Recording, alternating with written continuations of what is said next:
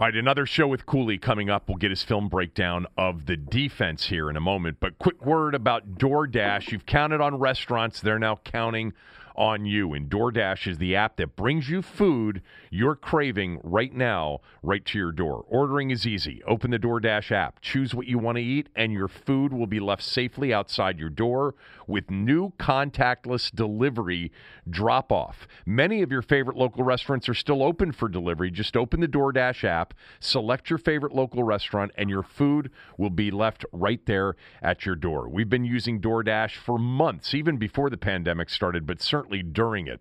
Right now, my listeners get $5 off and zero delivery fees on their first order of $15 or more when you download the DoorDash app and enter my code KevinDC. That's $5 off and zero delivery fees on your first order when you download the DoorDash app in the App Store and enter code KevinDC. Don't forget, that's code KevinDC for $5 off your first order with DoorDash. You don't want it, you don't need it, but you're going to get it anyway. The Kevin Sheehan Show. Here's Kevin. Yes, it's a Thursday, and Tommy's going to be with me tomorrow because we're doing Cooley's film breakdown today of the defense. And then next week, Cooley will do Tuesdays and Wednesdays with film breakdown. And Tommy will be back on his Tuesday, Thursday schedule as well. We'll just do both of them on Tuesday. A lot of feedback, and I really appreciate it. And I don't know, Cooley, if you saw a lot of it, but I know people were really excited about the film breakdown being back, and certainly, a lot of questions about the Haskins review. You gave him a C-. You were complimentary about a lot of the things that he did, and some of the other things not so much. But the one question I had just about yesterday's film breakdown of the offense, and we'll get Cooley started on the defense here momentarily, is do you think the offseason, which didn't include an opportunity to have full mini camps, OTAs, just an odd offseason with a new coaching staff, how much better would Dwayne have been? I mean, the management of the game was really flawless in terms of penalties and all of that. But how much of the offseason and the limitations to this offseason do you think impacted them offensively in the opener? I think a little bit. The timing with some of his guys and some of the concepts that they were trying to run would have been improved, I think, a little bit. As far as the offseason changing what he was going to do in the offense, I'm not 100% sure, Kev. From every offseason that I've been a part of, it's pretty much week one install, week two install, your generic stuff, and then as you get to the season, it fits the language, but it's nothing that you've been doing. There's a lot of nuance to the game plan. And so I think for the most part for Dwayne, it's going to be getting used to Scott Turner and the nuance of the offense as they progress through the first 3 or 4 weeks. I really think for me, and I'm not a quarterback, or I wasn't a quarterback, it took a year before I really started to understand some of the nuance and started to play the play within the play. Instead of what was on the paper and what we were doing exactly, starting to be able to utilize techniques and things that I wanted to do and make adjustments in my second year, way more so than the first year. So I don't think it was detrimental to his development in his year. I think that they could have been one more step along, but my opinion of it is that it'll take him 8 games before he feels completely comfortable with what he's doing. And then really it will take him going back and evaluating this year at the end of the year and having the sense and the feel for all of the stuff. And you also have to keep in mind, you're seeing all these coverages to new concepts that you've never seen in real time.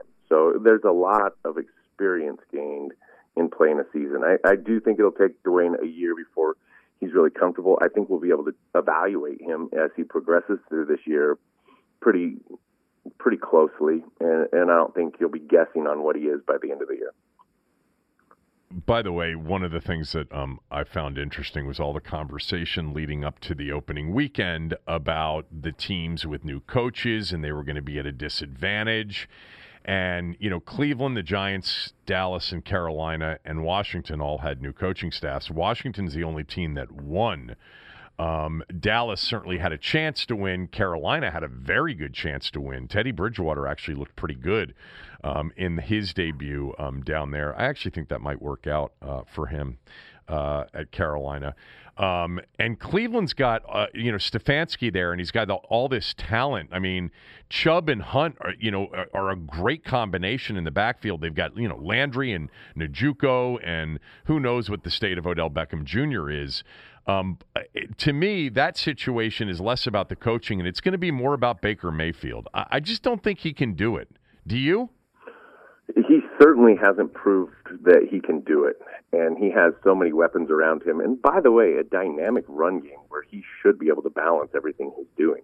They were in the top 3 in the league last year in rushing the ball, and they looked like they could run the ball a little bit against Baltimore, especially early in that game. And yeah, you can find some balance as a quarterback, especially when you have some weapons. If you can run it, you can get into some run-action pass stuff and some boot stuff. Man, I just think that you're so dynamic offensively, and so if he can't do it this year, they're going to make a decision quickly. I think so, too. There's already discussion that Case Keenum could play sooner rather than later. I mean, they're already talking about, Case Keenum, who was with Stefanski in Minnesota, right, being the quarterback in Cleveland. That's the Thursday night game tonight, to see Cleveland and that rush attack against Cincinnati and Joe Burrow in the Thursday night game tonight. Cleveland is a 6.5-point favorite. I'd lean Cleveland in this game. Cincinnati had some injuries from the game. Two other quick things just to get to before we get to Cooley's defensive film breakdown, which I would assume would have a lot better grades attached to players from Sunday when you have 31 pressures and 8 sacks. But Allen Robinson says he's going to stay in Chicago this year, so it looks like that isn't going to happen. He had a conversation with Matt Nagy and with the GM, Ryan Pace. There's that. And then this morning, Bill Belichick, in preparation for the Seahawks, and that's the Sunday night game, the Patriots and the Seahawks, which should be a good one. He said about Russell Wilson, quote, "Honestly, I think he's in a way underrated by the media or the fans. I don't know, but I don't really see anybody better than this player. This guy is a tremendous player," closed quote. You rarely get that kind of discussion from Belichick about anybody, his own players, the opponent's players. And he basically really complimented Russell Wilson and suggested that Wilson was underrated by the media or the fans.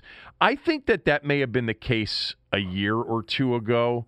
I don't think so anymore. I think most people who have a debate with friends or do it in the form of some sort of media outlet understand that Russell Wilson's among the top 4 or 5 quarterbacks in the NFL without much debate anymore.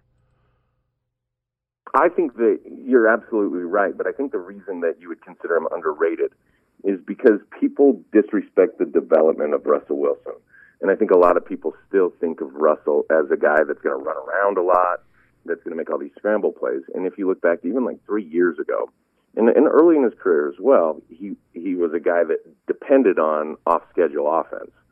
And I think the thing that you forget, or that if you're not paying close attention, is that Russell Wilson doesn't need off-schedule offense at this point. And he doesn't need RPO, and he doesn't need read option. He's dynamic. He's becoming a pure, true passer.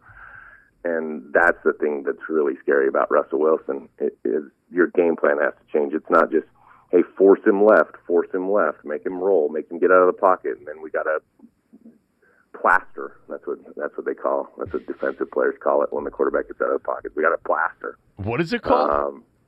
Plaster. When a quarterback gets out of the pocket, it's called plaster. Scramble drill. Yeah, that's a universal defensive term for the scramble drill.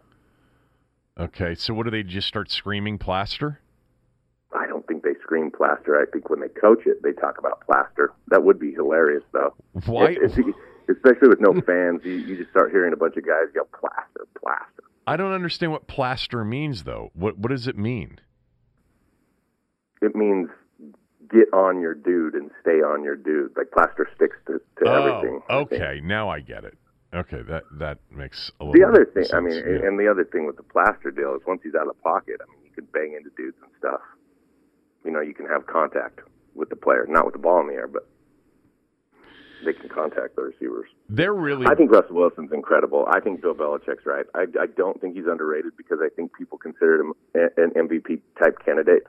I just think a lot of people misrepresent what Russell has become. I did my NFL power rankings for the first time today. I didn't ask you to prepare for it, but I was just thinking about it because I really think it could be a Seattle kind of a year. They just have so much, not to mention the fact that, they have him, but they have more than that. I actually think Chris Carson's really good. Metcalf obviously came on last year, but, defensively, do you know who played well Sunday? Was Quentin Dunbar for them. And Jamal Adams in his first game as a Seahawk had 12 tackles, 1 sack, 2.5 tackles for loss. Like they're going to be so much better, I think, defensively than they've been. I mean, they still have Wagner, right? They still have who else do they have in addition to Wagner in terms of the old standbys defensively? They've got Shaq Griffin. Who else do they have? I forget. The Seattle Seahawks are. I mean, they still have Bruce Irvin and KJ Wright. Right. They have 3 dynamic linebackers. I mean, I like Trey Flowers at corner. I think he can be a good player for them a lot of the time. You said Jamal Adams. Demontre Moore is a pretty good defensive end. Jordan Brooks plays okay for him when he comes in at times. They have guys, man. They do. They have a ton of guys. I had KC. I had KC one. I had KC one Seattle too, and I had Seattle in front of Baltimore in my power rankings, and then I had Pittsburgh and Buffalo to round out the top 5. I think Seattle would beat Baltimore in a playoff game. I think you're right. I'm going to side with Russell Wilson over Lamar Jackson until Lamar Jackson proves he can do it in the biggest of games, which he hasn't. I don't blame him for that first playoff loss to the Chargers 2 years ago. He wasn't really the starter until late in the year. And I don't really necessarily put the blame. They couldn't stop the run, in that And he battled playoff back game. in that game. He battled back. Yes, he did. You remember that game? And everyone was like, oh, yeah, well, they can't run the ball now, so they're doomed. And he made some big throws in that. Yeah. In that game against the Chargers. He did. All right, let's get to your defensive film breakdown right after I tell you quickly about mybookie.ag. That's the place. If you want to wager on tonight's game, and I'm not giving it out as a smell test, but I would lean Cleveland a little bit, laying the 6.5, or whatever it is. But mybookie.ag is going to double your first deposit up to $1,000 if you use my promo code KevinDC.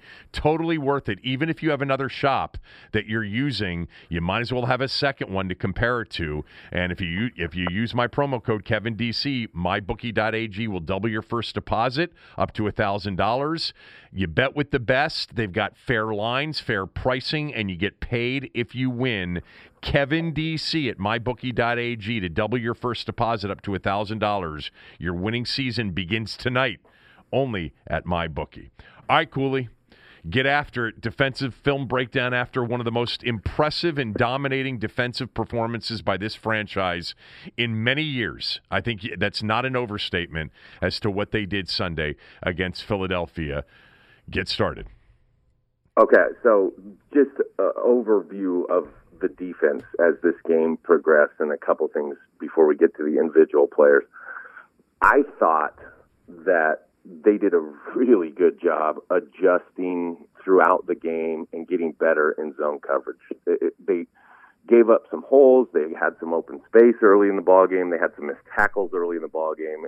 And the first half wasn't necessarily pretty. It wasn't bad. You were right when we talked about this on Monday that the defense was pretty good. They were just giving up too many big plays. And there were also big play opportunities that they didn't actually execute on, the Eagles.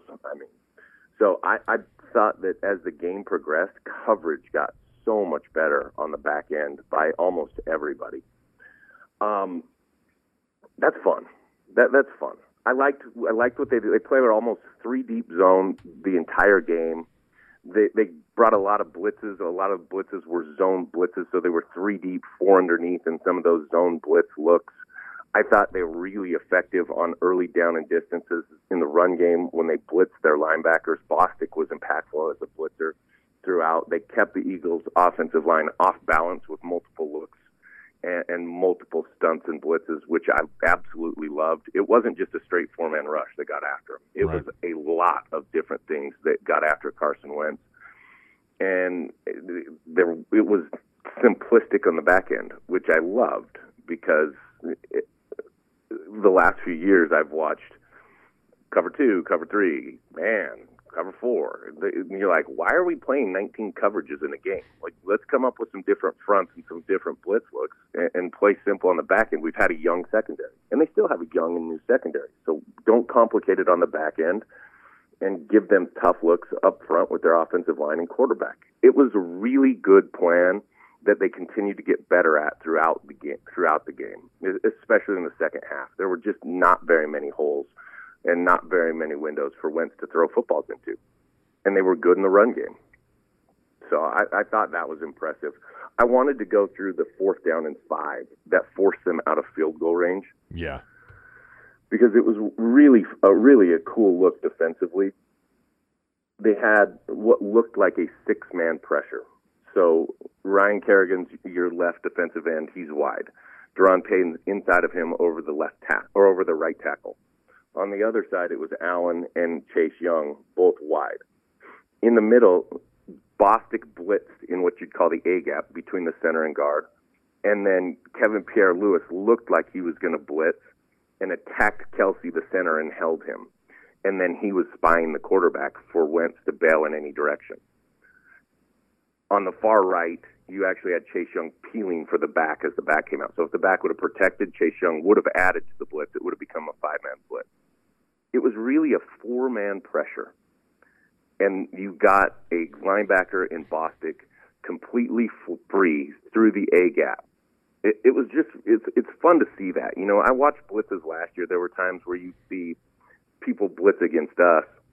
Like I remember someone, it was at home, and someone hugged up on Brandon Sheriff and made him pause and then bailed back into coverage. And he allowed interior pressure right inside. I'm like, why can't we do some of these things? Well, we're doing these things now. Like Del Rio or Rivera created some really cool blitz packages where you created confusion with some simple hug rushes and what looked like full-on blitzes that ended up just being a 4-man rush. Right. And that's so cool because you're protected behind that. It's a zone blitz because you're bringing both your backers and you're bailing your defensive line. It's still considered a zone blitz. Right. But it's 7-man coverage behind it. It's a 7-man shell with a 4-man pressure. It's really interesting. Version of zone blitz. It's so interesting because I think I mentioned to you on Monday that while Chase Young was a dominant player, there were zone blitz plays that he was involved in where he was in coverage. And I'm watching this play, and Cooley's referring to the 4th and 4 when the Eagles were up 17-14 at the moment. And this is a big play. The Eagles should have never gone for it. They should have punted it. It was an analytics play, which was stupid because the context was they were getting their ass kicked and they had been 1 for their last 6 on 3rd down. But I love the way Chase Young is he's got the back on this play, and you're saying if the back stays in for coverage for pass pro, then he becomes the 5th rusher. But the 5 rushers are only 3 down linemen and 2 linebackers. Right. And I think the back should have stayed in, and he should have stayed in and probably picked up Bostic. But still, at that point, you get a 5-man pressure, and you get all of your known rushers, your defensive linemen, with 90s numbers, one-on-one. Yeah, right, with 90s And at numbers. this point now, it was funny. We always had to do that. You'd always have to go through and identify known rushers.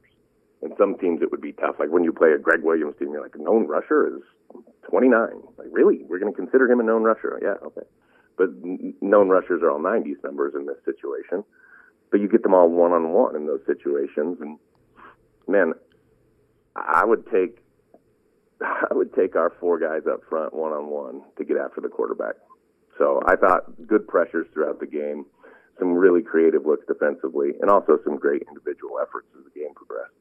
You know, it's interesting. One last point on this. I don't want to disrupt you, and you can tell me to stop. But I'm watching this play again, and just one thing I'm reminded of. Bostic makes the sack. You know, he gets Wentz to the ground on this play. And by the way, flips field position, too, for them to take over there, which leads to the game-tying field goal. But how many times against this particular team and this quarterback in recent years have we seen Wentz duck that, the sack get missed, and then he makes him pay for it on the other end? That's like the perfect Carson Wentz get out of, Houdini act to somehow duck underneath Bostic and get up, and then somebody's, open for, and I don't know if anybody's open on this play, but it's good to see them finish the sacks on him.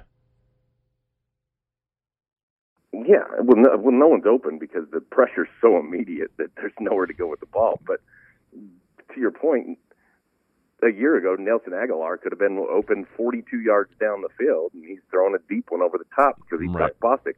I think they only had one missed sack. I think Bostic was really the only missed sack. They had a couple where somebody else could have gotten a sack, but then somebody else finished the sack. Right. Yeah. It was a good tackling effort as the game progressed. There were some missed tackles early, but as the game went on, it became a pretty good tackling effort by this defense. So let's start this thing. And where else would you start but Chase Young? Yeah. I don't know where else you would start. I'm going to tell you right now that hands down he was the best player on the field. It will be the best grade. There's some good grades, but my God. What a menacing upfield rush with multiple moves and the ability to play the run and speed off the ball. I mean, early he's winning on an up and under with an end tackle stunt, and he's getting inside and he's creating pressure. The sack fumble early in the game on a 3rd and 5, it was a spin move. The back chipped him. He chipped him into a spin move. It's a quick spin on Peters, and it's just awesome. And then the ability to get the ball out. You're like, oh my gosh.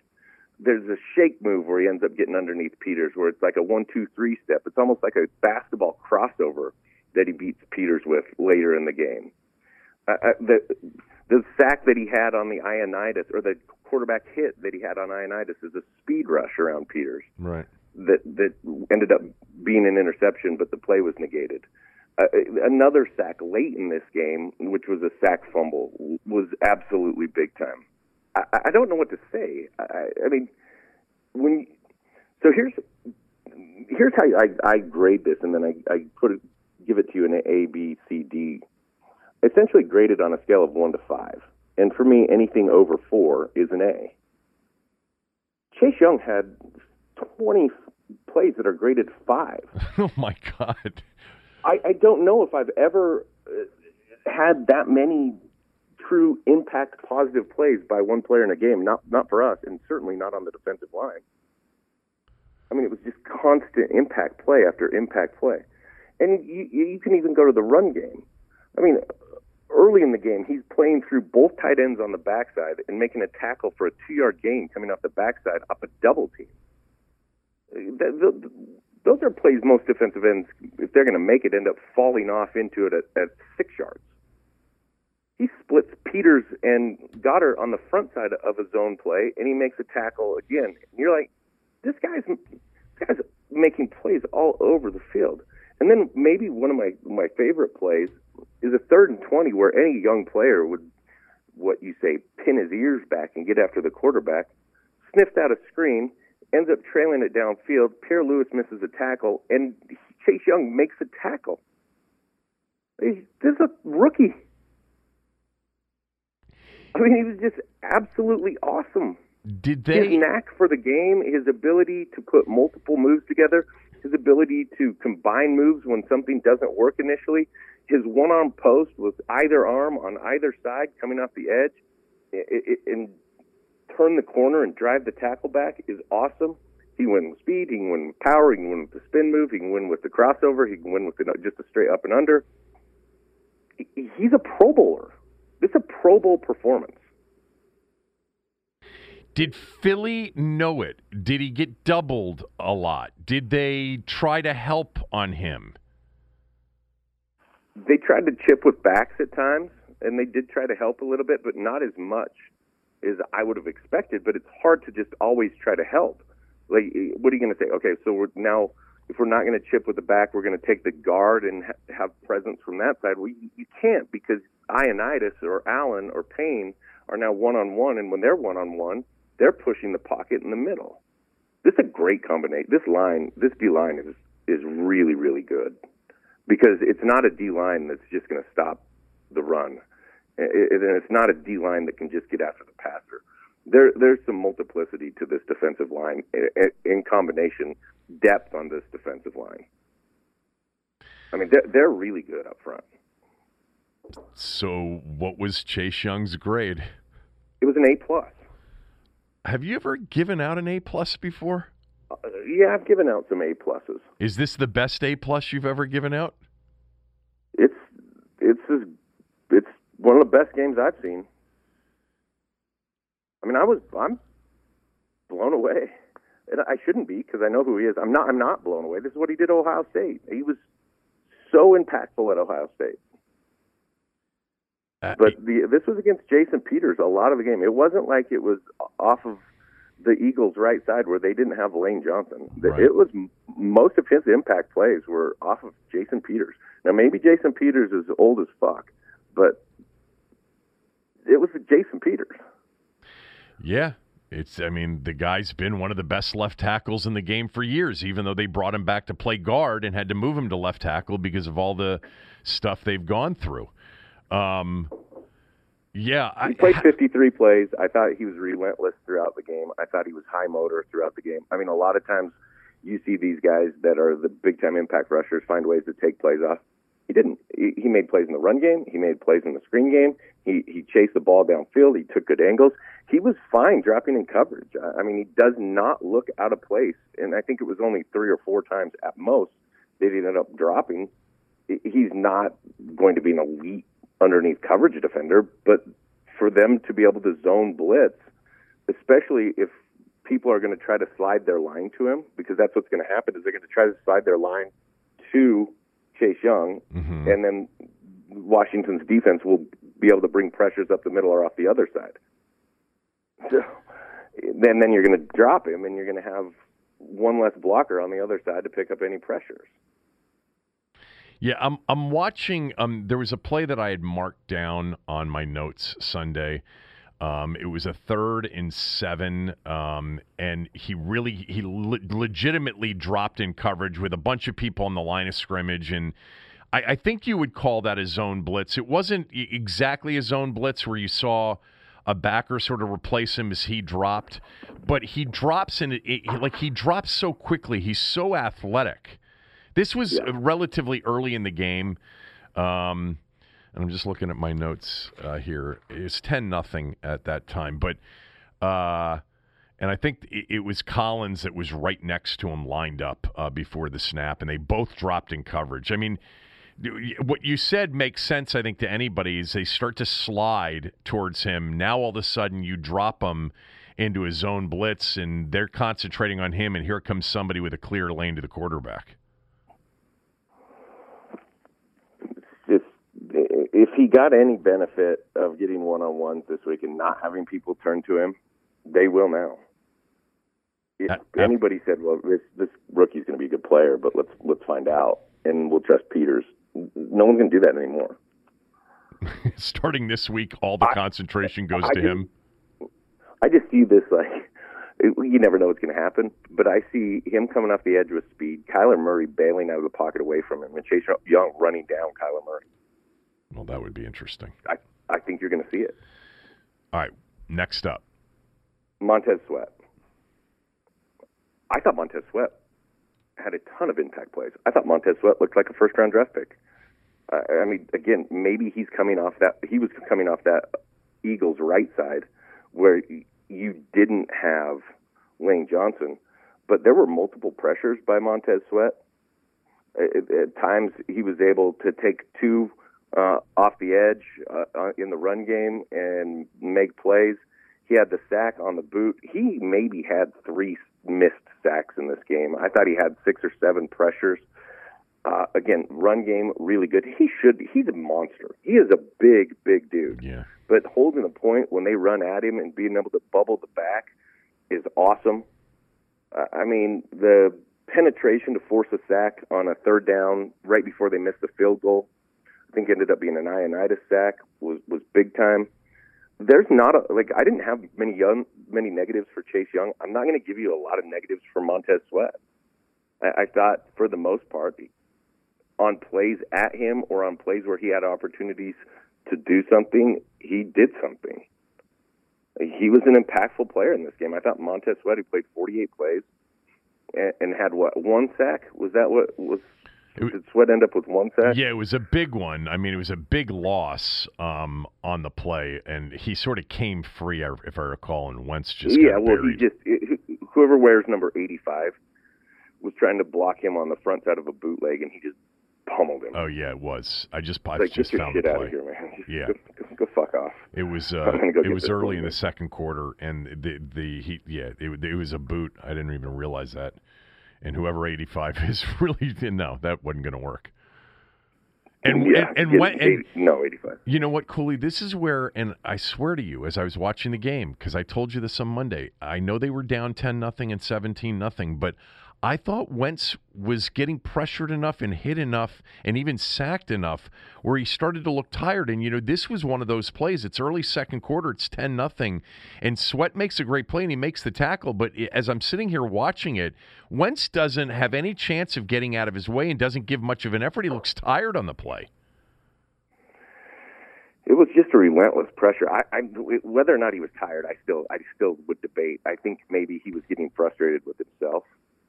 But, man, I mean, you just look at just Chase Young and Montez without anyone else. On the first Kerrigan sack, he beat Peters. He missed a sack. I think the first play of their second drive, he almost had a safety. He had a quarterback hit on that play. He had multiple penetrations, multiple pressures.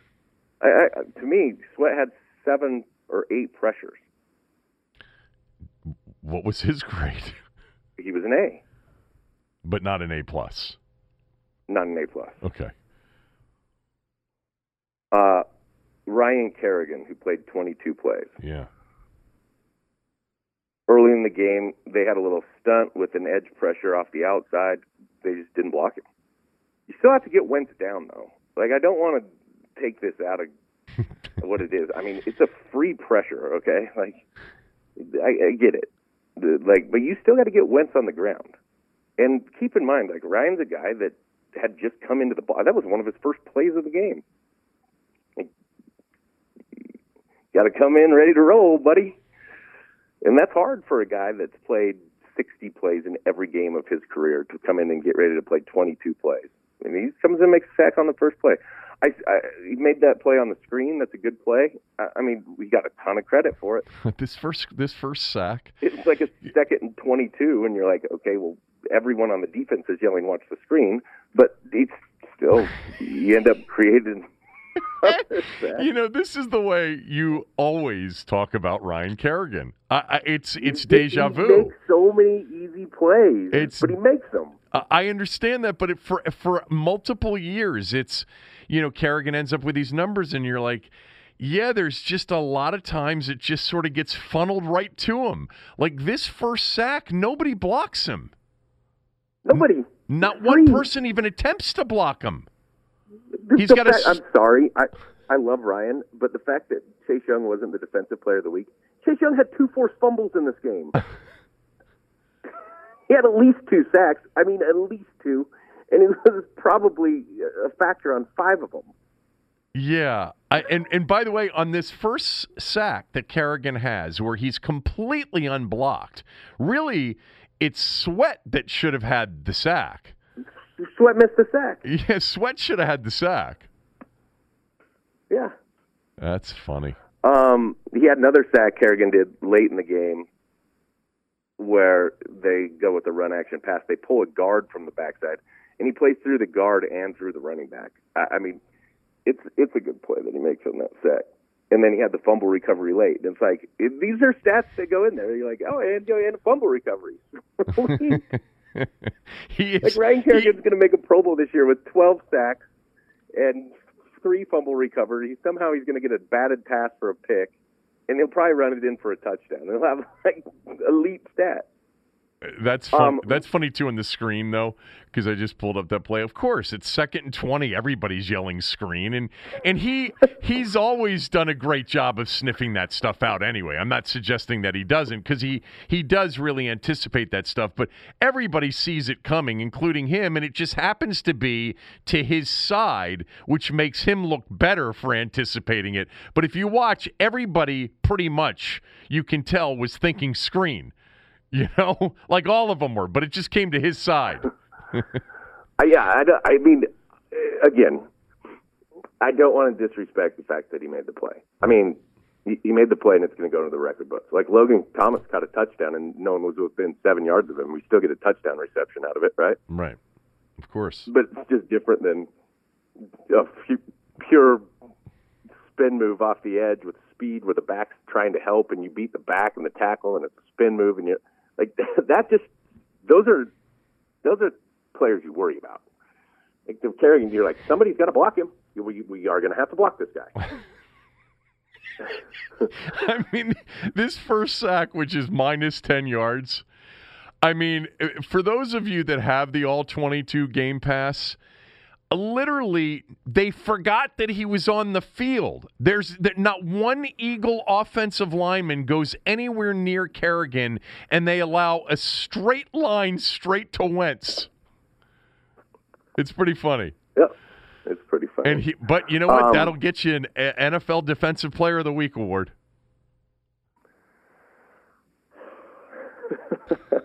I'm happy for him. I know. I am. I'm happy for him. What was his grade? It wasn't all great. I mean, it was a B. He was a B on 22 plays. I mean, look, I want to say Ryan Kerrigan's an A in this game, but an unblocked sack to me is not a big-time play.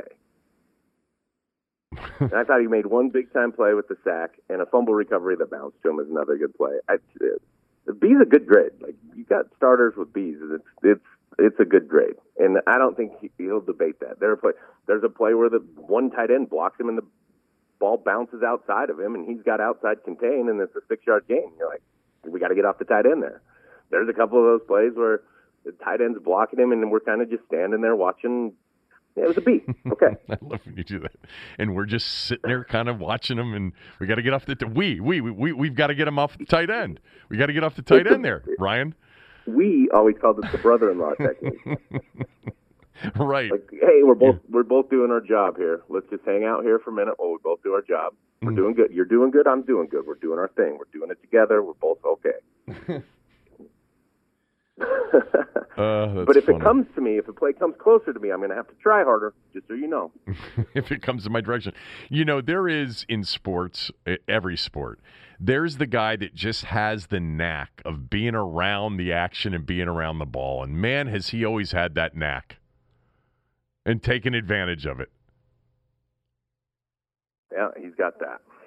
All right. Kerrigan and B. Ryan Anderson played 12 plays. I thought a couple times he showed a good burst upfield. He made one tackle coming off the backside. That was a pretty good play. Not much to talk about with Ryan Anderson. I thought he was a B- or a B-ish in this game. And that is your front four, or your DNs. Your DNs, Let's get to our interior defensive linemen. Yeah. We'll start with Matt Ioannidis. This is the thing with Matt Ioannidis. I don't know if he was a wrestler, but he would have been such a good wrestler. He's always got good leverage, and he's always got good torque on offensive linemen, and he uses great hand technique. He plays really well with his hands. I like watching Matt Ioannidis play because he plays as technique sound as anybody that I've watched play, and that's the only way he wins because he's not Daron Payne. But I mean, constant upfield penetration on pass rush. If you try to pass block him one-on-one, he's a monster. I mean, he does this really cool deal where he'll undercut. Like if he's on the left, he'll uppercut with his right arm. So he'll get his right arm under in kind of a hook. And then it's just this throw, his right arm throwing the guard across his body, and his ability to shed late. It's fun to watch him do that. It happens in every game where he gets the pressure. He had multiple pressures, at least one sack, and maybe another half sack. I thought does a good job playing the run. All these guys do a good job playing the run, even if they get moved a little bit.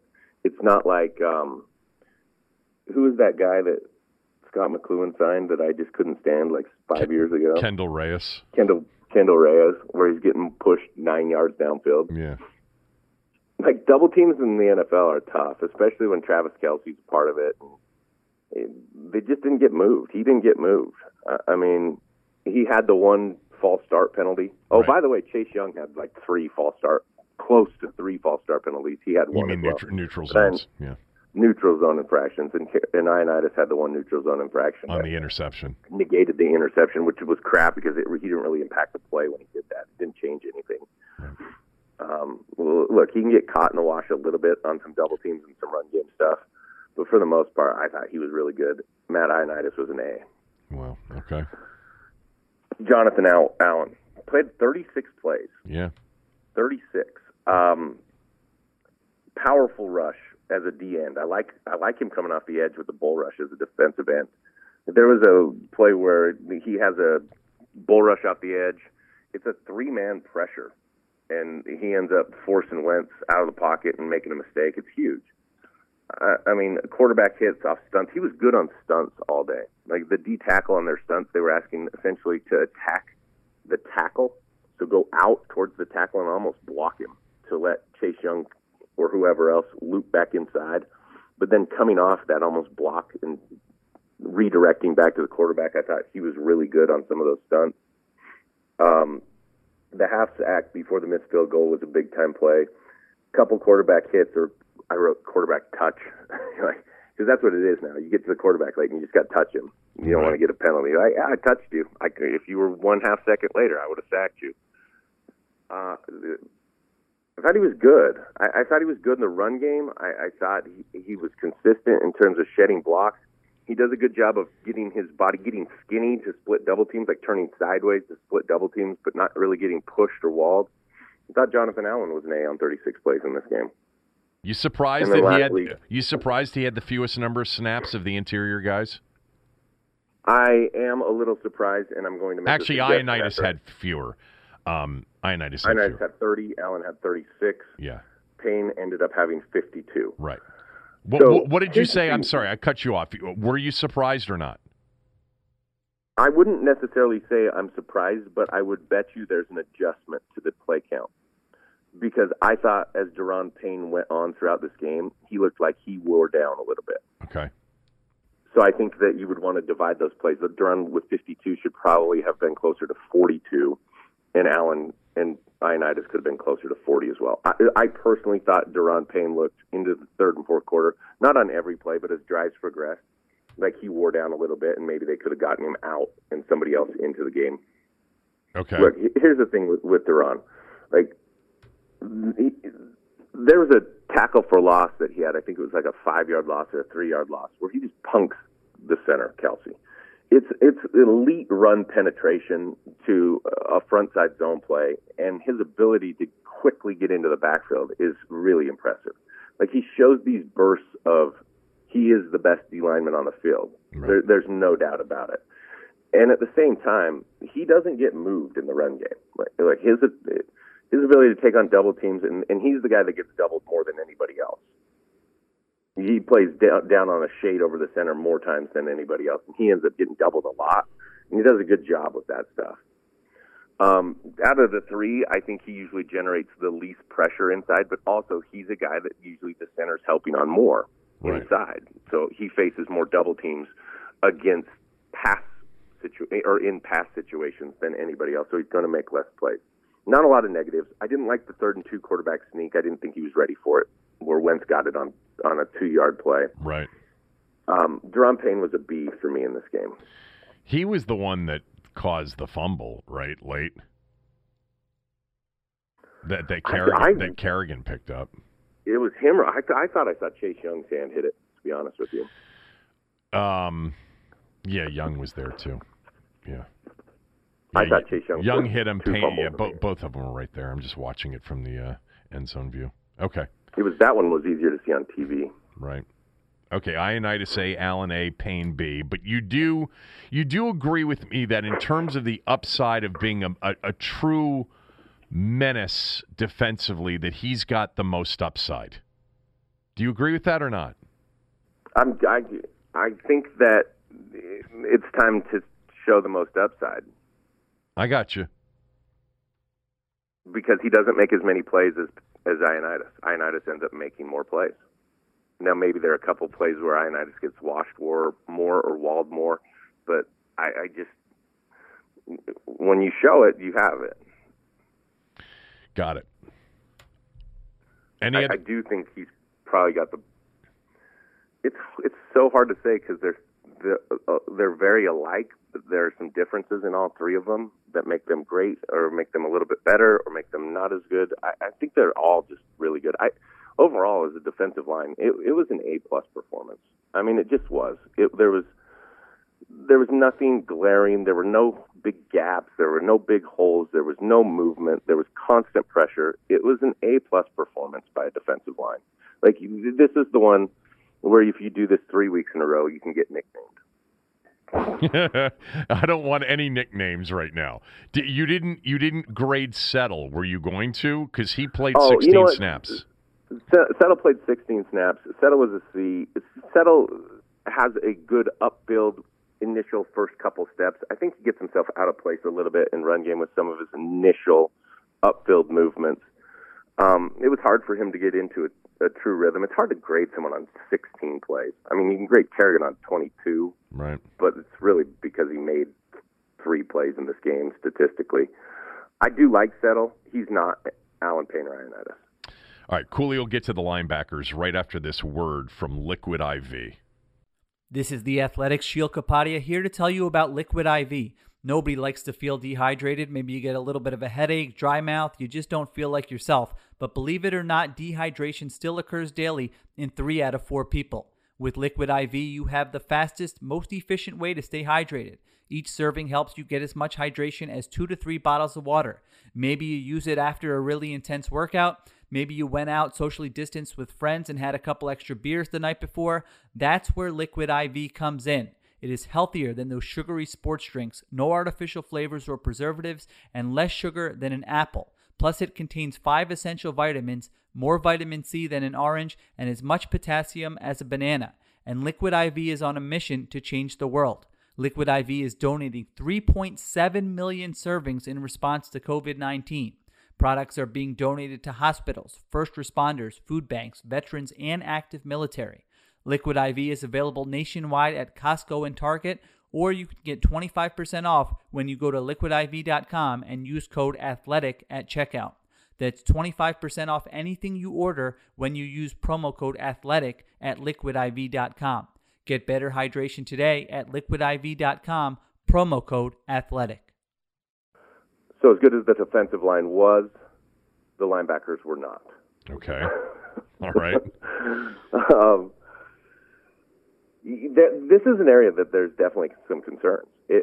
I know Cole Holcomb was banged up early in this game, but I think Cole Holcomb is the best out of this group, and he didn't play. He was hurt. I don't know if he was going to play. But let's get to the linebackers. We'll start with John Bostic. The positives. As a blitzer, really good timing of the snap, really impactful immediately in the run game as well as the pass game. He had the missed sack on Wentz. He had the sack later on Wentz in the game. He had some big plays. He had a heck of a block on Wentz on the Moreland interception as well that Jimmy almost scored on. Big-time block on the quarterback. I always love the guy that can get the quarterback. As far as the pass game, I thought he was poor in zone drops. I thought he overreacted to quarterback eyes. At times, I thought he dropped to nobody.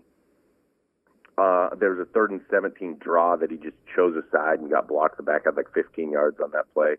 There's a pitch play where he is in the backfield, but he takes a poor angle. It's not a missed tackle, but he doesn't touch because he doesn't touch him per se, but it is a missed tackle because he should have tackled him. So I'm really calling it a missed tackle. I thought Bostic was still probably the best of the group and ended up making some plays, but there are some big concerns as far as your 3 deep, 4 underneath coverage with your underneath coverage in your linebacker positions. Bostic's got to get a little better. I do think that he plays with some good speed. I think Bostic has some real speed. Yeah, me too. That's what I said that last year to you, or maybe, and people debated that. I think he looks like he can really run. I thought I saw that last year. No, I would agree that he looks like he can run quite a bit. So I think Bostic can grow in this defense. Is he's making the adjustments, right, as the middle linebacker? Well, I think they make adjustments as a linebacker group, but they also make adjustments in the secondary as well. Okay. So I'm not exactly sure what adjustments they're making. Got it. He was a C+. John Bostic I graded as a C+ in this game. All right. Kevin Pierre-Louis. They loved him all Kevin summer. Pierre-Louis, I think, had more ups and downs than anybody else in this game. So the first TD to Ertz, these are the negatives. He way overruns initial stem of Ertz route, and then he gets picked. And, I mean, he's just lost. That's just not even close. The play where he's beat by Goddard down the seam, he's just run by. We can't just get run by that way. Apke wasn't there either. We'll talk about that in a little bit, but that's just run by. We can't have that happening. We just can't. We're going to have to get hands-on. We're going to have to slow down at the line of scrimmage. We're going to have to get better at getting hip to hip. There's a lot. If we're fast, we're going to make plays. I mean, we just have to. We got to be faster. Right. We can't let Ertz or Goddard run by us. We can't do that. No, I don't like Kevin Pierre-Louis in man-to-man coverage. On a 3rd and 2, where I think Ertz made a play early in the game on Landon, Goddard beat Pierre-Louis just as bad on the next in, so it would have been a first down to Goddard if Ertz would have been covered. So, I don't necessarily like him in man coverage. Had a couple missed tackles, one up the middle as a kind of fold-in run player where it was an arm tackle. It was tough. And then on a 3rd and 20, had a missed tackle where I told you Chase Young ends up running the thing down. I mean, nothing's really hurt there, but it's a missed tackle. Like, you're going to want to make those plays. And really, on a couple of them, it was almost poor angle of pursuit. There's an interesting play in this game that I'm going to let you bring up. It's the 4th down and 4 play that Ertz drops. Right. Ertz is in man-to-man with Darby. To that side, Pierre-Louis is the linebacker. He settles back right where he would be underneath the throw and should be in the throwing lane of Ertz. And then after about 2 seconds, he just starts to run towards Wentz. Almost like he's delayed blitzing. Oh, right. It's really, really weird what he's doing. You're like, there's no way you're going to get there on a blitz.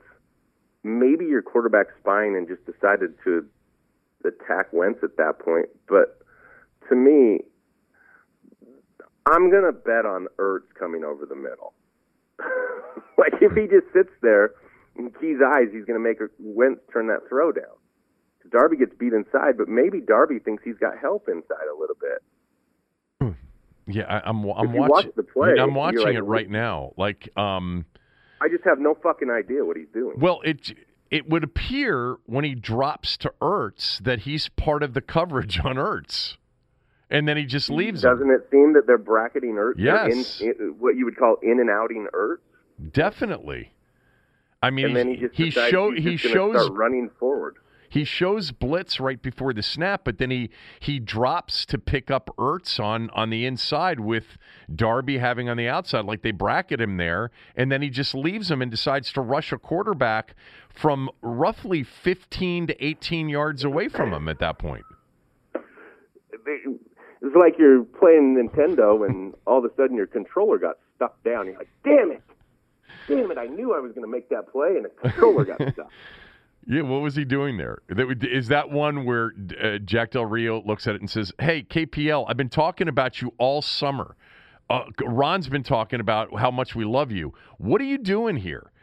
I mean, this makes no sense. But, Coach, I knew Ertz was going to drop it. I wanted him to throw it to Ertz because I knew he would drop it. I thought I'd scare Wentz. He seemed like he was scarable at that moment. So if I brought pressure from 18 yards 3 seconds into the play, I thought it might scare him a little bit. Mm. You can't explain that play. No. I just think Wentz and Ertz for not completing the ball.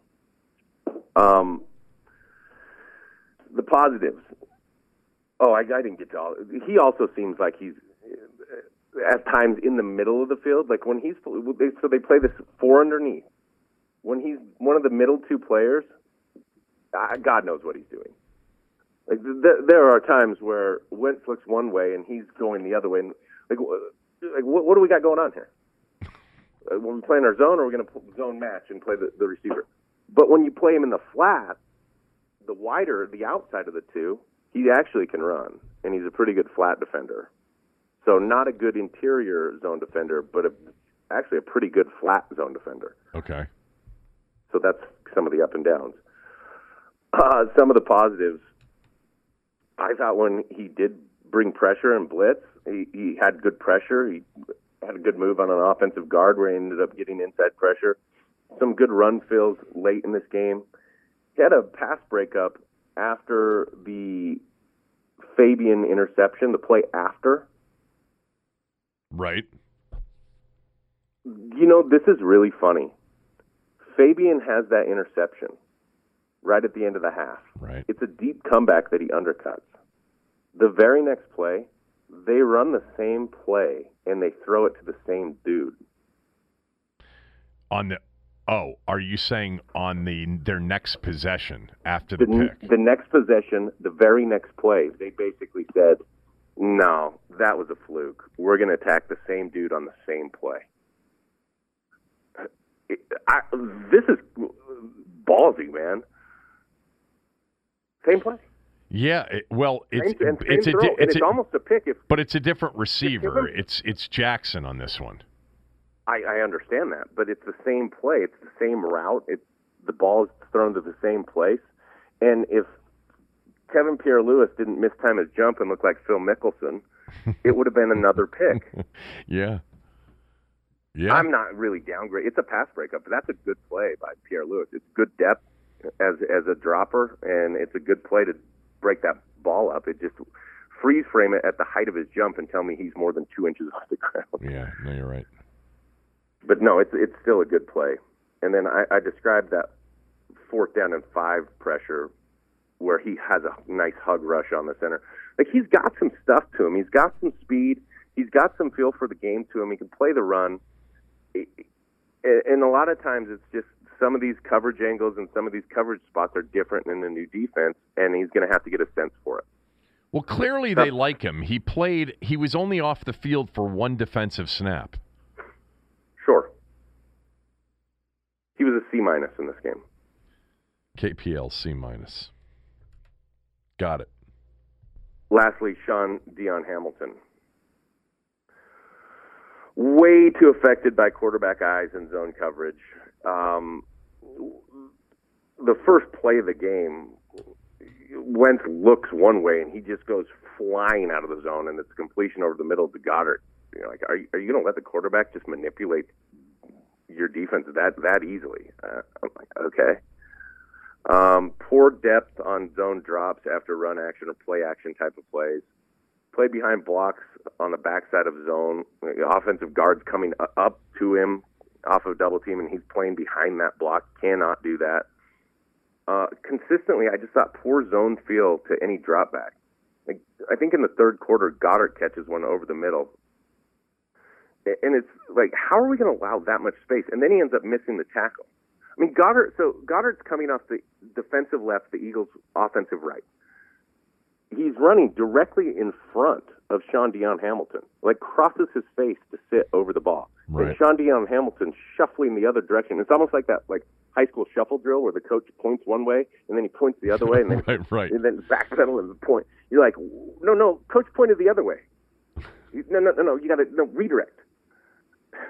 Side shuffle drill. That's funny. You pull that play up, you're like, where the fuck is he going?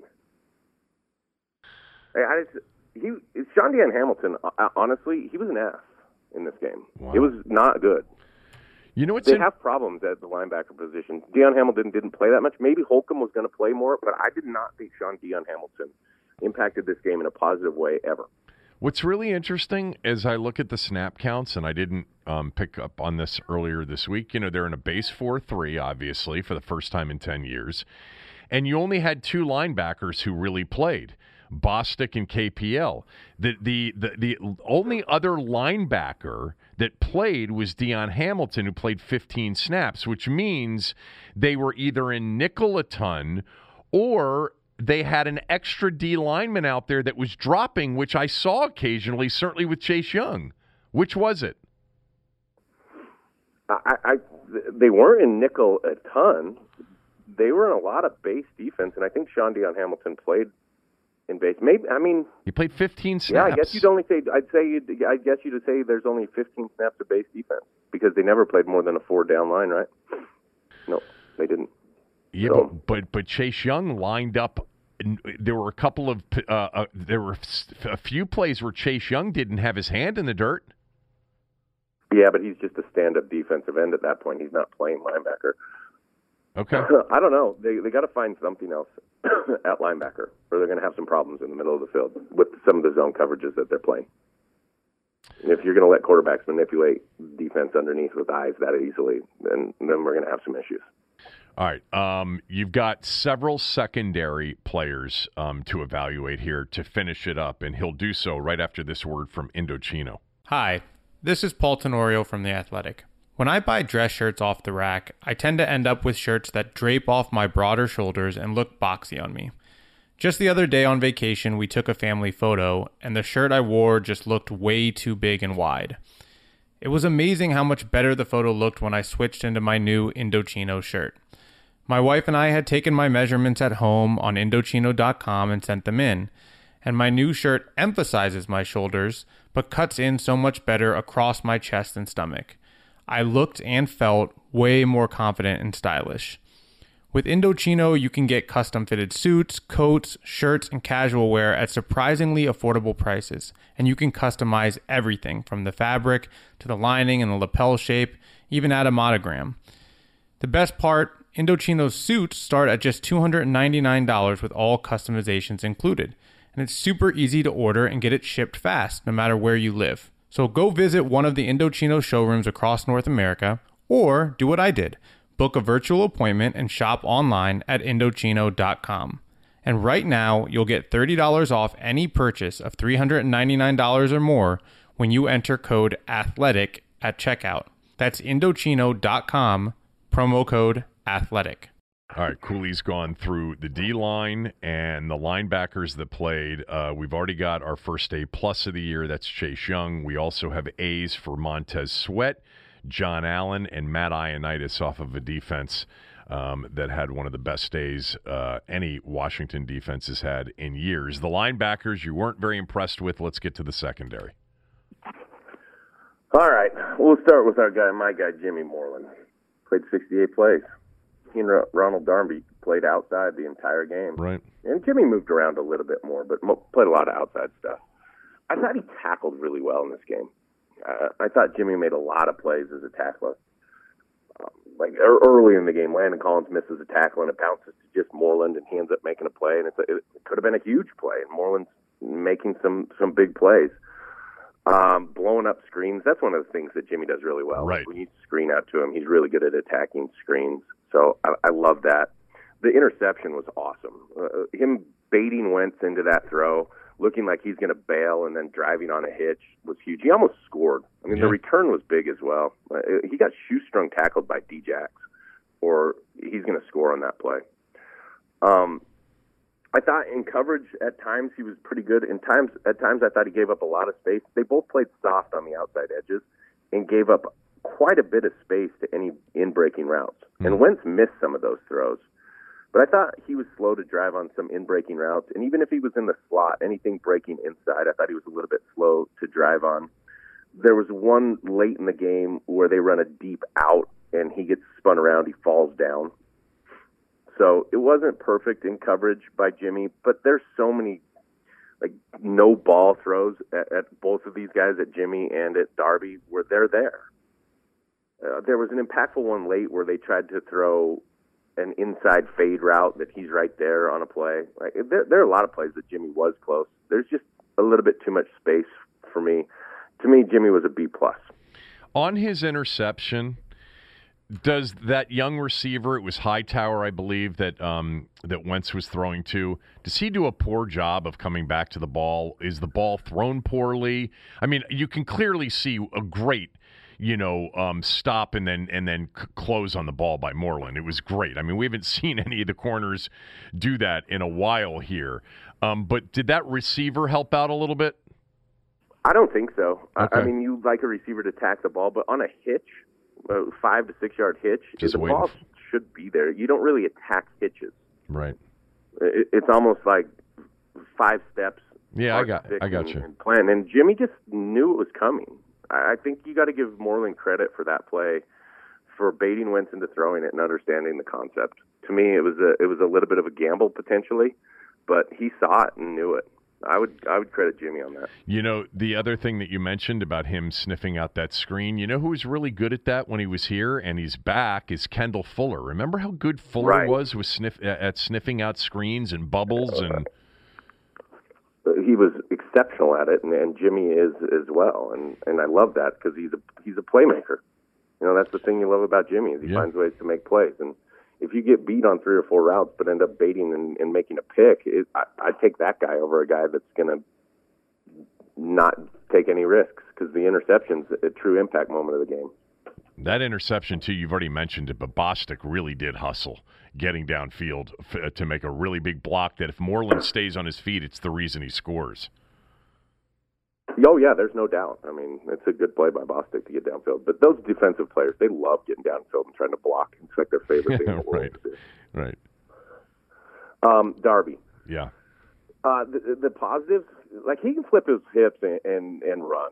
I saw that from Darby. Now, he did get run by one time, but throughout that game, his ability to flip his hips and run with a deep route was actually really good. And then I liked his play the ball in the air skills. Like he almost had a pick on a 3rd and 25. But how many times do you see the receiver not go, or the corner not go play the ball? It's like you're not going to get PI if you go attack the ball as the ball's in the air. Like, make it a 50-50 ball at that point. I thought he did a good job with that. They brought some corner blitzes. I thought he was okay as far as a corner blitz kind of guy. I don't love Darby, potentially. I think he's soft a lot, and we'll get into some of the negatives. Again, in breaking routes, and this is probably how they're playing them in cover 3s. They're filtering them into inside coverage. But let's just say you're a corner and you got an in-breaking route, and there's nobody else potentially going to threaten you to the outside. Like, can we not go attack that play? When you say they in cover 3, so if you've got a guy coming at you who turns towards the middle of the field, you're turning him in that direction and then letting him go. Yeah, you're playing with hips facing the quarterback, and they're kind of trailing him soft. But I just feel like if you don't have another potential threat, we should be able to close on that a little bit more. Right. Like that's within, and it might not be within what they're doing scheme wise at this point. The 3rd and 22, I don't know how we get run by on 3rd and 22. I just don't. I don't know how they get over the top on 3rd and 22. Like it's a straight post route. It's not a double move. There's no reason to be squatting on that. Like you've already shown me that you're filtering everything inside on in-breaking cuts. Don't get beat over the top in that situation. And there was another 3rd and 8 where they brought a nickel blitz and ended up bringing like 4 off of his side, and they end up completing it. It's like, at some way, him and Troy Apke have to be closer in that situation, or combo that off, or figure out that they're going to play one. They both played soft, and it was an easy throw. So they'll get that worked out. And then on the 4th and 4, he was beat by Ertz, but Ertz drops it. Well, you'd like your corner to be able to cover a tight end. Ertz is a good player. The 3rd and 22, Rager makes a really good move. He does, but he shake him. He shouldn't be on his toes. He should not have been, like, he got on his toes. My question would be, and I think anybody watching would be, that's on Darby, not Apke, right? Yeah, I think that's tough. You'd like Apke to be there. Initially, when I looked at it, it looked like it was almost a quarters coverage. Yeah. And so I was thinking maybe he thought he had inside help from Landon Collins because it looked like there was almost 4 across. But I think Landon's a hook player in a cover 3 there. And so I think Landon would be the guy, if that were to have broke in, that he'd be squatting I see. on that. Yeah. It does look there. Because it kind of looked like 4 over the top, Right, but I don't think it is. I think it's cover 3. Okay. So yeah, like Apke can't be. He's got to be deeper than the deepest. Right. So yeah, it's on Apke too. But Darby cannot get run by in that situation. Not like that. That's bonehead. What was his grade? He was a B-. Okay. Fabian, 31 plays. I thought he was good in coverage throughout most of the game. The interception was the game changer. I mean, that was just absolutely huge. I thought Fabian on 31 plays was an A- in this game, but Really? I'm going to give him an A because of the big time play. He didn't give up any throws at him. There was maybe a couple opportunities where a ball could have been thrown, but it wasn't. I think no throws given up and the game changing pick. That's an A. I liked Fabian in this game. And then we will get to the safeties. Just real quickly on Fabian, because, over the years, there's always been this conversation about, he's definitely with his size and his length, looks like more of an outside guy, but then there's been, I think even you've mentioned, he can play in the slot. Where is he best suited? I see Fabian best suited right now as an inside guy because he plays with versatility. I don't think he plays with as much trust and confidence watching him last year on the outside. I think he's played with more confidence inside. That doesn't mean he can't play outside, but there's a reason that they played Jimmy Moreland outside instead of Fabian. Right. For every snap. Yeah. Okay. Landon Collins. Here, Cameron Curl didn't play a lot. I thought he actually looked really well, or looked really good on a couple plays, but it was pretty average. I thought he had really average feel for space and underneath zone coverage. Missed a tackle off the edge, unblocked at one point. He did blow up a screen, and he blew up another run play, but he was a C- in this game. It wasn't as good as I thought from Cameron Curl. Who was the nickel corner in this game? It was Fabian. When Fabian wasn't out, but it was also Jimmy Moreland at times. I think they matched up the formations and stuff because Jimmy would play inside and Fabian would be outside at times. The reason I asked the question is because Apke and Collins never came out of the game, and yet Curl played 22 snaps. So when Curl came in, Curl would have been your nickel when Curl came in. That's right. Okay, I just wanted to make but sure. But it was almost like you'd almost consider it like a 3 safety look when Curl came into the game. Okay. It doesn't matter. They're secondary players, but and Fuller, Fabian and Jimmy flip flopped a little bit, yeah. Inside outside, and I think that may have depended on what receiver or what formation. I don't know exactly how they keyed that, but they kind of flip flopped a little bit, and even Darby at times played around. But yeah, I don't know exactly what they were doing there. And Fuller will be ready to go this weekend. So yeah. We're going to finish on a high note, so I'm going to do Troy Apke right now. I think everybody understands that Troy Apke wasn't very good in this ballgame. Right. Missed tackle on Goddard on the first play. I thought on the first touchdown to Ertz, he was the lurk safety, it looked like. He's barely on the goal line. The ball's thrown right over his head. He's not playing anybody where he's playing. I mean, it was bad by Pierre Lewis, but if you look at that first touchdown, I can't tell you what Troy Apke's doing on that play. I think he's what you would call the lurking safety or the keen eye safety, but to me, it's not impactful. He had the helmet-to-helmet penalty that was absolutely not needed. Right. The ball was thrown low. The receiver wasn't going to go anywhere. All you had to do was touch off. You don't need to go and put helmet-to-helmet, and that was costly. I think that was a 2nd and 10, and they ended up getting the first down in that situation. They ended up going down and scoring on a drive. Right. So that was costly. It was awful help, in my opinion, on the touchdown that Pierre Lewis gave up to Goddard, the deep ball. Go look at the play, and obviously Pierre Lewis gets run by. Apke's the single high safety. Wentz looks at Goddard the entire play. He's looking hard left, and everything he's doing in his body language should be telling Troy Apke to break on that ball 2 seconds or a second before the ball's thrown. has no chance of getting anywhere near the throw. It's a great ball. It's great ball placement. It's a good route. And it ends up creating width to the sideline. But Troy Apke has no chance of making a play in any way on that ball. And I would say if Wentz stared dead at the middle of the field or looked right a little bit and held the safety, then that makes it tough. But he looks that down like Goddard, like he's 10 beers in and Goddard to 9 at the bar. Like he's just oogling him. Yeah. You know what I mean? Yeah. Like he's just oogling him. That's got to be you got to make a play on that. He gets run by on a deep ball by the rookie. The end of the half, there were two. By the way, just real quickly overthrows. on the Goddard play, this is one of the few dropbacks where there's no pressure. It was 4-man, and they never sniffed him, and it was really one of the only times all day. Right. I mean, there were a couple that he got rid of quick, but this ball was out fairly quick. This is a straight dropback against their start. Sweat and Young and Payne and Allen. And this is the only drop back I can think of where the pocket stays completely clean, he never gets touched, and he throws a perfect ball to Goddard. All right, go ahead. Sorry. Yeah. There are two plays at the end of the half. He gets blown by. Who's the rookie? Yeager or 18? What's that kid's name? Jalen Reagor from TCU. Yeah. Reagor. Yeah, he gets blown by Reagor, but it's an overthrow. He gets beat by D-Jax on the next play. And they don't get a completion. It's just angles for Apke. I said this last week. I'm going to say it right now. He's just got to find a way to take better angles, and he's got to understand some of the speed of some of these receivers because he's fast enough to not get run by. So if you're going to be the deepest, you better be the deepest. Yeah, I mean, Wentz made a bad throw to Reagor at the end of the half. I mean, that would have been an answer to the Moreau play, which turned the game around, and it would have been 24-7 at half. He runs right by him. It would have ended the game.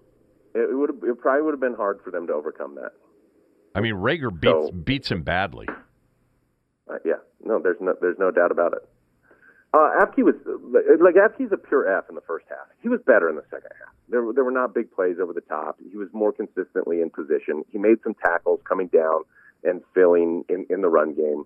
He was better in the second half. I think you still give Apke a D, and it did. The numbers I graded it out end up being a D for Apke. D is in dog. Yeah. Yeah. And he's going to have to be better than that in the secondary because this is a defense that's just too scary in 3rd down and 9 that you can't give up the deep ball. You can't give up the big play because you have so many opportunities to get sacks, to make plays. We can't 3rd and 22s and deep balls over the top. We cannot give that up. And now, lastly, Landon Collins. This is the last safety, unless you have something on Apke. I don't, but I'm been looking forward to this one more in terms of the after the D line more than anybody else. So go ahead. This was such a tale of two halves for Landon Collins. So the first half of this ball game, he's got a couple missed tackles, like right away. On that first drive, he had a missed tackle, which would have been a tackle for loss, and the ball bounces outside. And he had it. You just make the play. The Ertz boot on the first drive, he doesn't see boot initially, and then he's flying out to try to recover from it, and then Ertz cuts back inside, and he's got a missed tackle on that play. 3rd and 2, he's man-to-man on Ertz early in the game, and he ends up giving up a conversion there on 3rd and 2.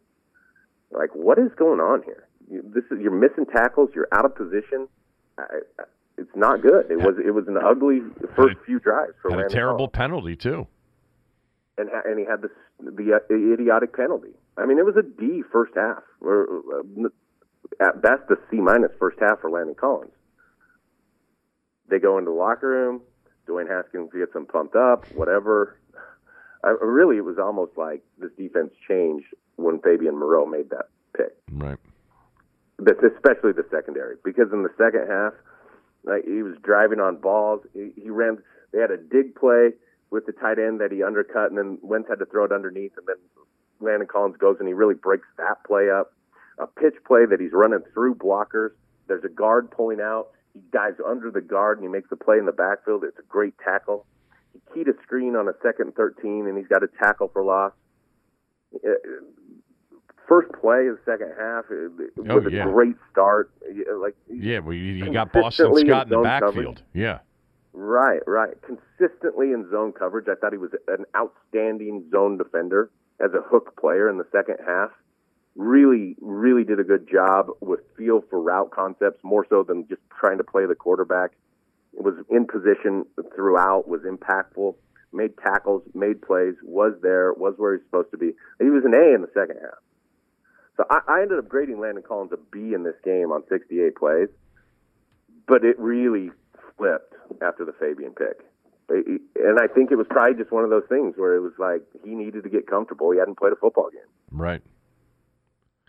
So, I mean, really impressive between Landon Collins and Apke. It dynamically changed the defense in the second half. The pressure was there the entire game, but there were some big plays and there were some big-time open receivers. And some of the run-action pass and some of the things, Wentz had some easy throws in the first half. And Kev, I think as he threw a couple picks, he started looking for things. The secondary started feeling better about what they were doing. And the secondary, as much as anything, changed the second half outcome of this game. I'm so excited about the rush and the line. It was there in the first half. It's just the secondary wasn't. And so as the two married in the second, they got really good. They're scary. All right, I have two questions for you. Okay, two when we come back. I need to tell everybody real quickly about Earnest, which is a great opportunity to refinance a student loan, whether it's the student loan that you're paying on behalf of your child or it's a kid that you have that's got a student loan. Interest rates have hit record lows, which means it's a great time right now to refinance anything, especially a student loan, to lower your monthly payment. If you've been making that same monthly payment on your student loans for the last couple of years, odds are you could reduce your payment and save by refinancing with Earnest. Even if you've refinanced already, the rates are much lower, so take a shot at it. Checking your new rate is fast and easy. To start, you just complete a few questions online. It only takes 2 minutes, and you'll get a personalized rate estimate without affecting your credit score. Plus, there's no origination fee or other fees. The internet loves Earnest's customer service. They've rated Earnest a 9.4 out of 10 on Trustpilot. Right now, you can get a $100 cash bonus when you refinance a student loan with Earnest.com/Sheehan. Once again, a $100 cash bonus when you refi your student loan at Earnest.com/Sheehan, Sheehan. It's not available in all states. Visit Earnest.com/Sheehan for more details. Now, I've got to read this part. It's a requirement. Terms and conditions apply. Earnest student loan refinance loans are made by Earnest Operations LLC NMLS number 1204917, California Financing Law License number 6054788, 303 2nd Street, Suite 401 North, San Francisco, California, 94107. Visit Earnest.com/licenses for a full list of licensed states. All right, I want to finish up with two quick questions on the last 2 days of film review and film breakdown. The first is this. Defensively off of today's, what would you do with Apke? What can you do with Apke? And will a consistent pass rush and an overwhelming pass rush just bail him out, or is there a solution there? You got to definitely have a conversation about being deeper than the deepest, and he's got to have a sense for where the deepest is coming from. And to me, that's such a game plan thing, and he's smart enough to understand that.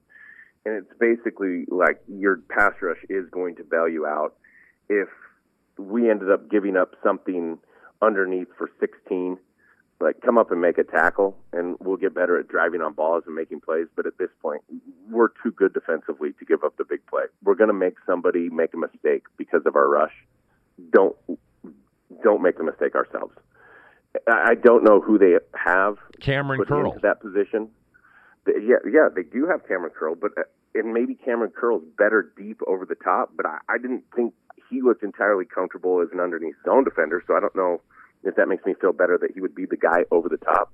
And like I said, Apke got better in the second half of this ballgame. There were not nearly as many opportunities for the Eagles to get past him and over the top. his breaks on balls were better. His movement out of his back pedal was better, and he looked more comfortable. Probably just said, fuck it. I'm just going to go do whatever right now because I've been trying too hard and it's not working. They cut Sean Davis after giving him $2 million in guaranteed money because obviously they fell in love with Apke. So my sense of it is they're not bailing on Apke anytime soon. They kept Cameron Curl and cut Davis too. And Curl, apparently was very impressive to all of the coaches. But they used Curl more as a nickel corner in this game than as a free safety replacement for Apke. This is one of the adjustments that I would think about making, or conversations that I would think about having with as impactful as the defensive line is.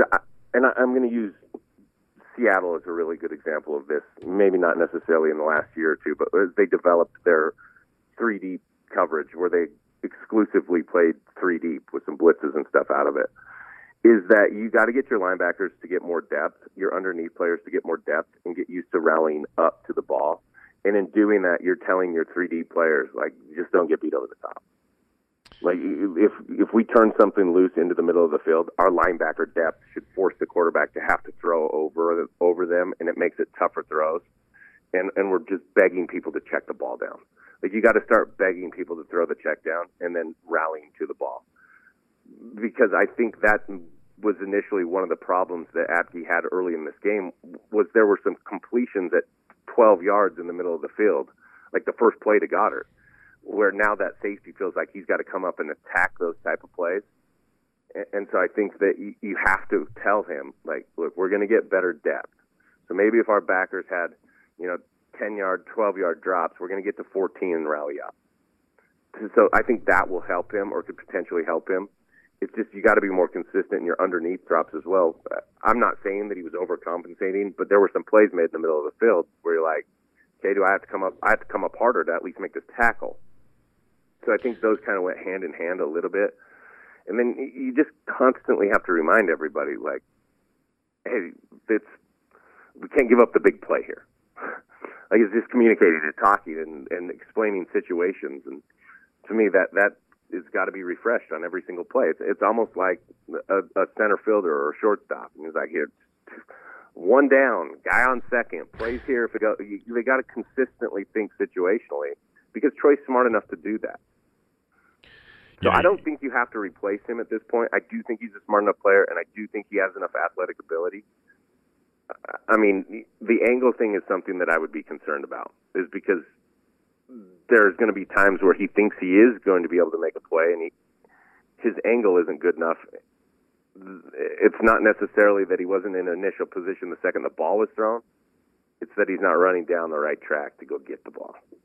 It's just funny that you brought up Seattle, because of course, with Cam Chancellor and Earl Thomas back there, it's a little bit different. And I think Mr. Thomas is available to be had. Of course, he's got some troubles, and I don't think that they would sign Thomas. Do you? I don't care too much about troubles right now. I don't. I've thought about that so much. Yeah. It's like talent outweighs morals in the NFL, in my opinion.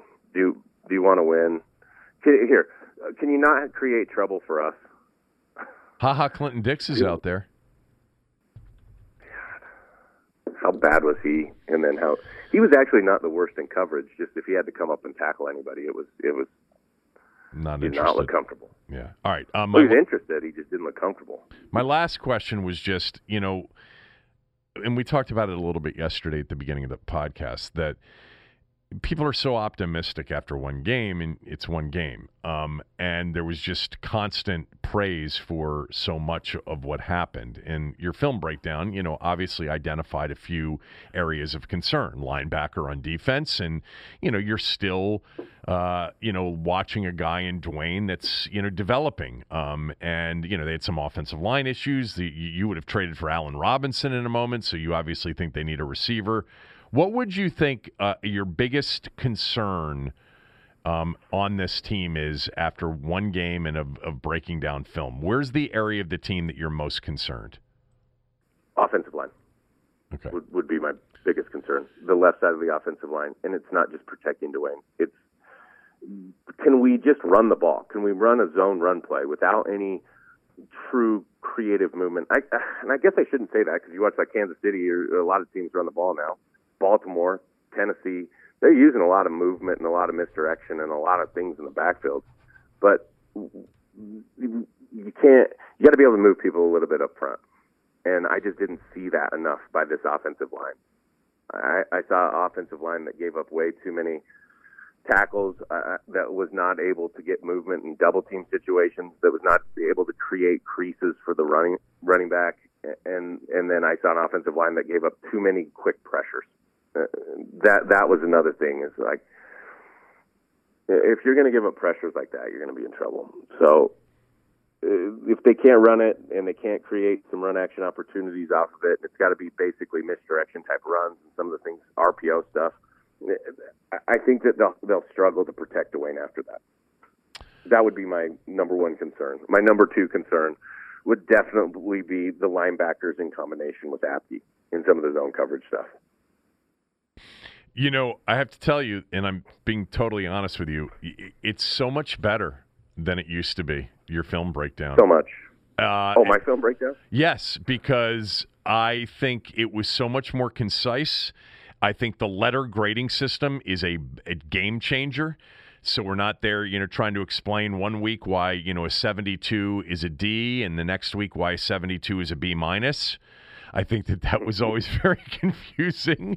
So I think the letter grading is just much easier to consume. And you had a really good game in week one, to, at least from my interest level, and I think for a lot of people listening, there's like a sincere interest level after you watch what happened on Sunday to find out, who really was incredible. You had on defense Chase Young with an A plus, and said by far he was the best player on the field. Sweat was an A, Ioannidis was an A, Allen was an A, Fabian Moreau was an A. You gave Moreland a B plus. Apke a D, but Collins was, a D followed by an A in the second half. But there's just a lot of, in that front four, there's a lot of talent, isn't there? I mean, there's something to work with. If you could end up having a dominant pass rush this year, it's going to be a much different team than the one we watched last year. There's good of front four, really, if you want to play it this way, front 5 or 6 is any team in the league. San Francisco's awesome. There's some good defensive lines, but this is as good as anybody's going to be in the league. I think with Chase Young. Chase Young changes the dynamic. Tomorrow, I do want Cooley will be the plan moving forward is Cooley will do Tuesdays and Wednesdays film breakdown. Tommy's still going to be with me on Tuesdays and Thursdays, but Cooley and I will do a separate Tuesday film breakdown show, and then Wednesday, like we did here, doing the defense. He'll do offense Tuesdays, Wednesdays he'll do defense. Fridays he's going to be with us, and tomorrow I do want to ask you, as we preview the Cardinal game, and we'll do Skins win if. I want to ask you about what you saw with the coaching staff, and we'll do that on tomorrow's podcast because, I don't know, to me it seemed like they were so much better coached overall, certainly for a first game, because we've seen a lot of bad first game. Are you kidding me? Defensively? Like, did you see any, other than a couple players getting run by, you didn't see glaring gaps, you didn't see blown coverages. Yeah. You think back to the first couple weeks and throughout most of the last few years, and even if you go back to Joe Barry and golly, go back further than that. Go back to the Shanahan. Like, how many times did you see? God, he's not covered. Yeah. Well, save it because I just teased that you were going to answer that question tomorrow as part of our Friday show. I'll put it together for you. Put it together for me. All right. Thanks. Great job. Everybody back tomorrow. Hopefully you enjoyed Cooley's film breakdown of one of the great defensive performances this franchise has had in a long time. Have a great day, great evening. Back tomorrow.